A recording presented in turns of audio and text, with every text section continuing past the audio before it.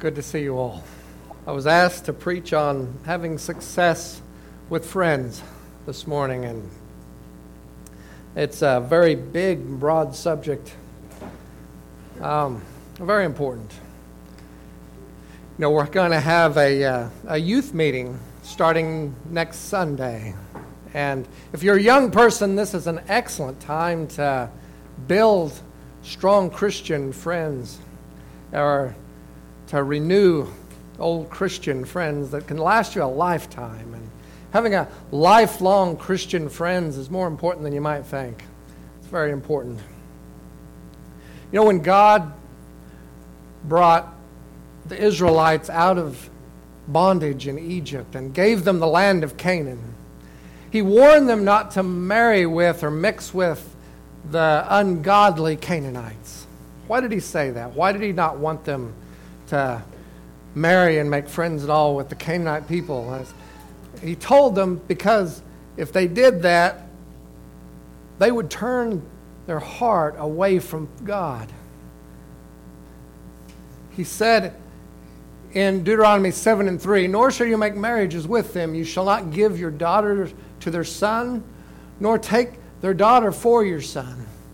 For they will turn your sons away from following me to serve other gods. So the anger of the Lord will be aroused against you and destroy you suddenly." Well, Israel didn't listen to God, and they ended up marrying the heathen Canaanites, their neighbors, and it didn't turn out well. The absolute worst of all was King Solomon. Solomon, he married 700 wives. 700 wives. Now, I can't imagine how he managed to pull that off. He was, of course, the richest man in the world. He was the most powerful man in the world, so it probably wasn't hard for him to find someone that would marry him. But 700? Man. He obviously wasn't that picky about who he married. He didn't care what she believed. She believed in God, didn't believe in God, believed that the rock was God. He didn't care. She might have been pretty, but he didn't care about her spiritual soul, or about what her beliefs, what her values were. And you know how that turned out? It didn't turn out well for Solomon, just like God said it would in 1 Kings chapter 11, verse 4. "For it was so when Solomon was old that his wives turned his heart after other gods, and his heart was not loyal to the Lord his God, as was the heart of his father David." It is vitally important that you choose godly friends, especially the friend you choose to marry. But that's true with anybody that you're going to spend a lot of time with. They need to share your values, share your faith. Because what was true about relationships back in 900 BC is still true today. If you surround yourself with ungodly friends, they will turn your heart away from God. It'll happen. You're not as stronger than those people back there were. Relationships are the same today. So what happened to Solomon? In 1 Kings 11 and verse 11, "Therefore the Lord said to Solomon, because you have done this and have not kept my covenant and my statutes, which I have commanded you, I will surely tear the kingdom away from you and give it to your servant. But God said, I will keep one tribe for your son, the tribe of Judah, for the sake of his father David and for Jerusalem, because God keeps his promises." And that's exactly what happened. God caused Solomon's enemies to rise up against him, and they made war with him the rest of his life. And he caused his servant, Jeroboam, to rise up against him. Jeroboam was the leader of Solomon's armies. And he rose up against him and rebelled against him and fought with him the rest of his life. So after reigning for 40 years, Solomon died. and was buried, and his son Rehoboam became king of Israel. Did you know that Solomon, as great as he was, as powerful as he was not a popular king? The Israelites didn't like Solomon. He was very ambitious, to put it lightly, and he created these great palaces all over, these great works, mighty works.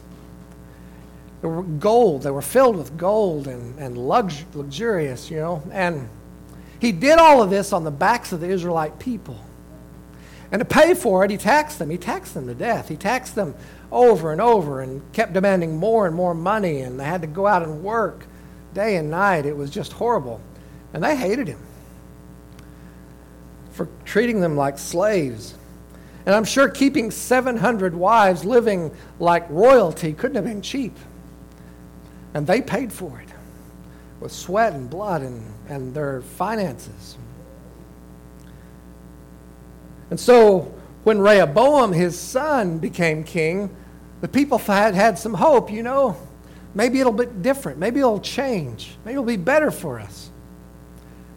And so Jeroboam, who had been living in exile since the rebellion, came back to Israel. And he got the whole assembly of the Israelites together, and they came and they talked to Rehoboam.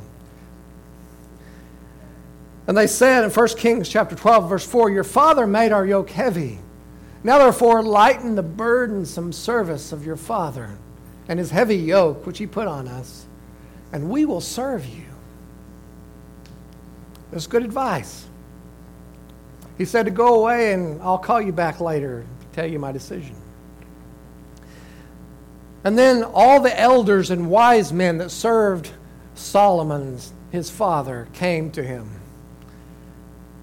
And they all came and they said to Rehoboam, they spoke to him saying, "If you will be a servant to these people today and serve them and answer them and speak good words to them, then they will be your servants forever. Just listen to them today and do what they ask. They'll serve you forever." It was good advice. Then Rehoboam went and talked to his childhood friends, the young men that he had grown up with, the guys he hung out with and had fun with. And he asked them what they thought. And they were like, "Dude, don't listen to those old people. They're just trying to take advantage of you. What you want to do is to make their life harder. You need to ask more money from them. Make them work harder for you. If you don't, they'll take advantage of you."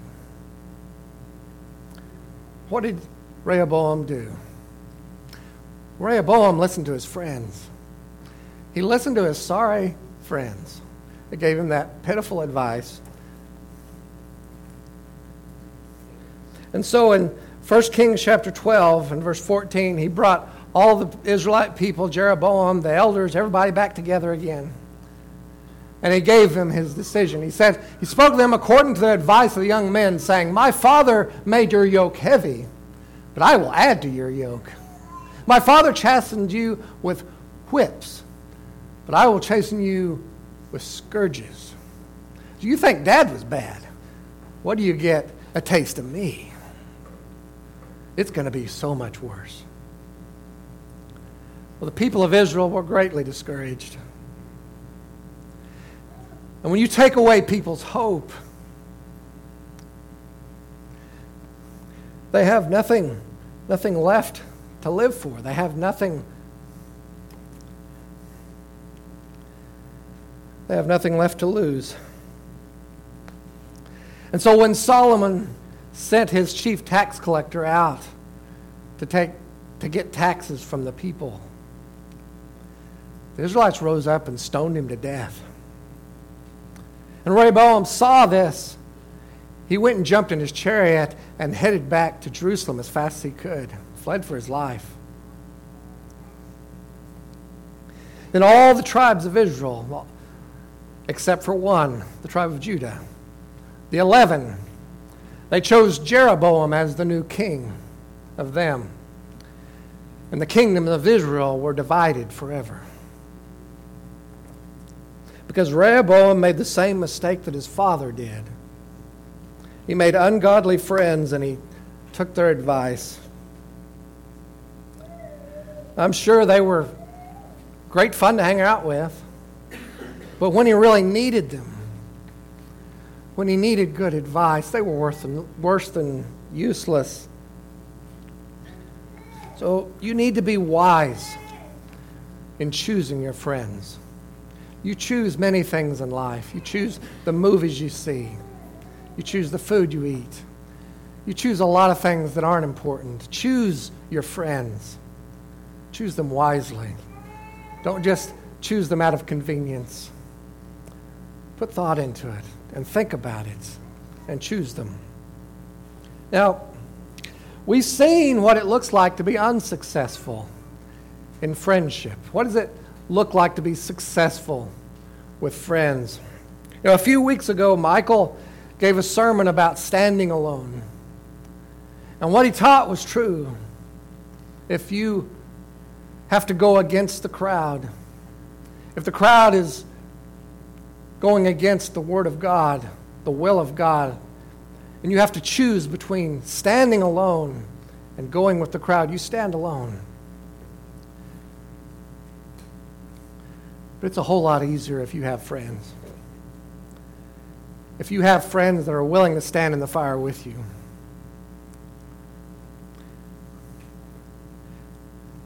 And Daniel had friends like this. He had times when he had to stand alone. But he also chose really good friends.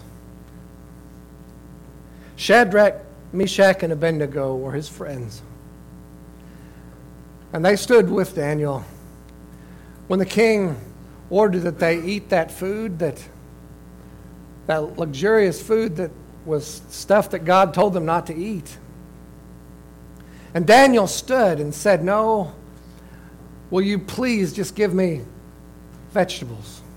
Give me what I can eat because of what God told us."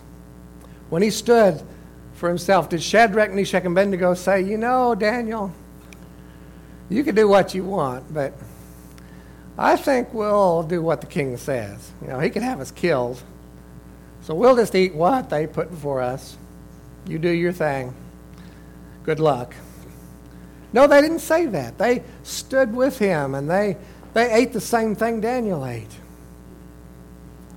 And when they prospered, God blessed them greatly.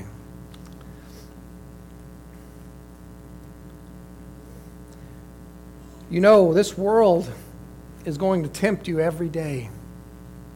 You'll be tempted often, and it'll be hard to always do the right thing.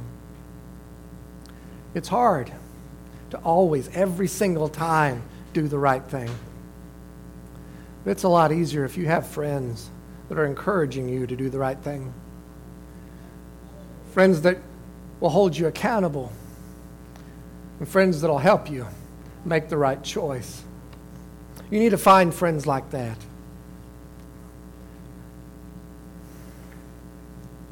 And you find friends that share your values. The Apostle Paul knew this was true. The Apostle Paul knew this very well. When Paul became a Christian, he knew that there was a lot of people, a lot of old friends he had that he couldn't have any longer. He was going to have to leave a lot of people behind as he persecuted the church. And his friends all encouraged him to do that. They were all into that, persecuting Christians. And so when Paul became a Christian, he couldn't hang out with these people anymore. And it was hard for him. It was lonely, I'm sure, for a long time because the Jews hated him and the Christians didn't trust him. But Paul was willing to wait for friends that shared his values, shared his faith. Fortunately, good old Barnabas came along. Bless his heart. Barnabas trusted him. And he brought him to the apostles, and he stood by him. And he spoke for him. He was a good friend. Before long, Paul was preaching to congregations all over, and he made lots of friends. Paul ended up having all friends throughout all the churches. Friends that were good, godly friends. And this is what he wrote to his friends in Corinth. In 2 Corinthians 13 and verse 9, "For we are glad," Paul said, "when we are weak and you are strong." We're glad when we are weak and you are strong. See, Paul was successful at friendship because Paul's friendship wasn't one way, you see. It wasn't a one-way friendship. Just like us, Paul struggled with sin his whole life. And he was very honest about that. And so he needed people that would be strong where he was weak, so he could be strong where they were weak. And that's what you need in a friend. And if you're familiar with 1 Corinthians, you know that Paul wasn't shy about calling his friends to the table, calling them up and telling them they're not doing right. And he got on to them. And he expected them to do the same for him when he wasn't doing what God wanted him to do. Have you ever had a friend that was just really, really needy, was always wanting something from you, was never really giving anything back? That's not a good friendship. That's not a successful friendship. And if you're in that kind of relationship, you need to talk to them and ask them to make some changes. The passage that Matthew read this morning, Ecclesiastes chapter 4 and verse 9, is a very good picture. It's a perfect picture of a friendship, a good, godly friendship. He says, 2 are better than 1, because they will have a good reward for their labor. For if they fall, one will lift up his companion. But woe to him who is alone when he falls, for he has no one to help him. Again, if 2 lie down together, they will keep warm. But how can one be warm alone? Though one may be overpowered by another, 2 can withstand him. And a threefold cord is not quickly broken. Ecclesiastes here describes a successful friendship. When one falls, the other lifts him up. When one is warm, the other one is cold, one keeps him warm. When one is overpowered, one comes to his aid.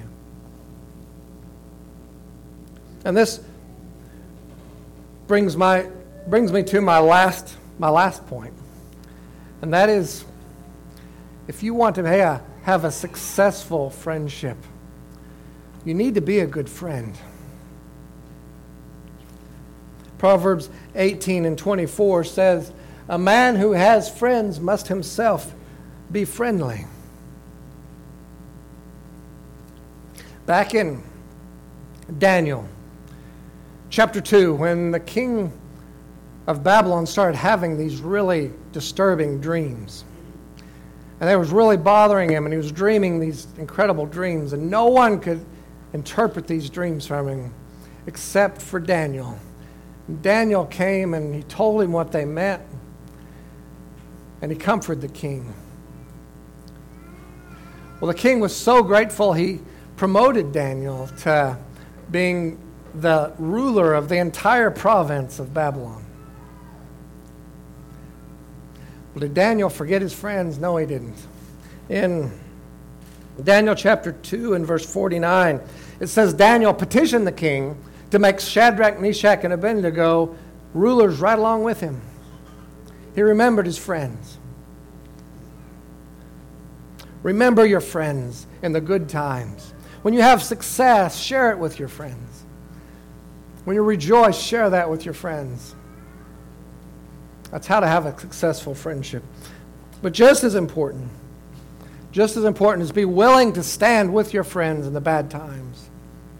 When times are hard, stand with them. In Daniel chapter 3, we read how the king of Babylon decided to make this golden statue a giant statue of gold, and he ordered that everyone in the land was to bow down and worship this statue. Shadrach, Meshach, and Abednego refused to bow and worship this idol. And so when this furious king brought them to give an account, to tell why they were breaking this command, why they were breaking this law, the three of them together, like a three-strand cord, stood together strong. They didn't back down. They weren't broken. They stood together. And when the king ordered that they be thrown into the furnace of fire, even that didn't separate them. They walked in together. And when they walked in, they saw another friend there.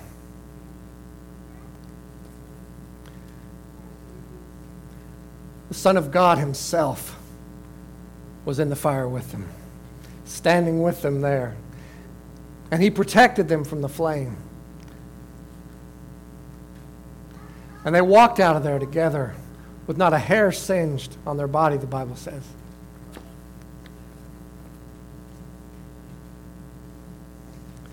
I want you to know that no one understands friendship like Jesus does.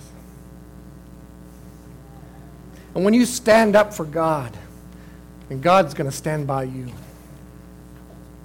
And if this morning you're thinking, well, maybe I haven't been so successful in friendship, then you can change that today. You can seek out godly friends that will encourage you spiritually. Friends that will give you good counsel and not lead you astray. Friends willing to stand with you both in good times and in bad. And you can determine that you're going to be a better friend to the friends you have. Be a good friend. Life is so much easier when you have good Christian, godly friends to live it with. But if nothing else, be a friend to Jesus. Be a friend to him. Because if Jesus is your best friend, I'd say you're successful at friendship. Jesus said, greater love has no one than this, that he lay down his life for his friends. You are my friend if you keep my commandments. And Jesus laid down his life for you because that's the kind of friend he is. Have you laid down your life for Jesus? If you haven't, today's a good day to die. You can be buried with him in baptism, raised to walk a new life, a new, glorious Christian life, the best life you can live. If you have, but you have not been the kind of friend to Jesus you ought to be, you can change that today as well. And if in either of these cases is true for you, the church is ready and willing to help you. Won't you come forward now? Sit on the front pew as we stand and sing.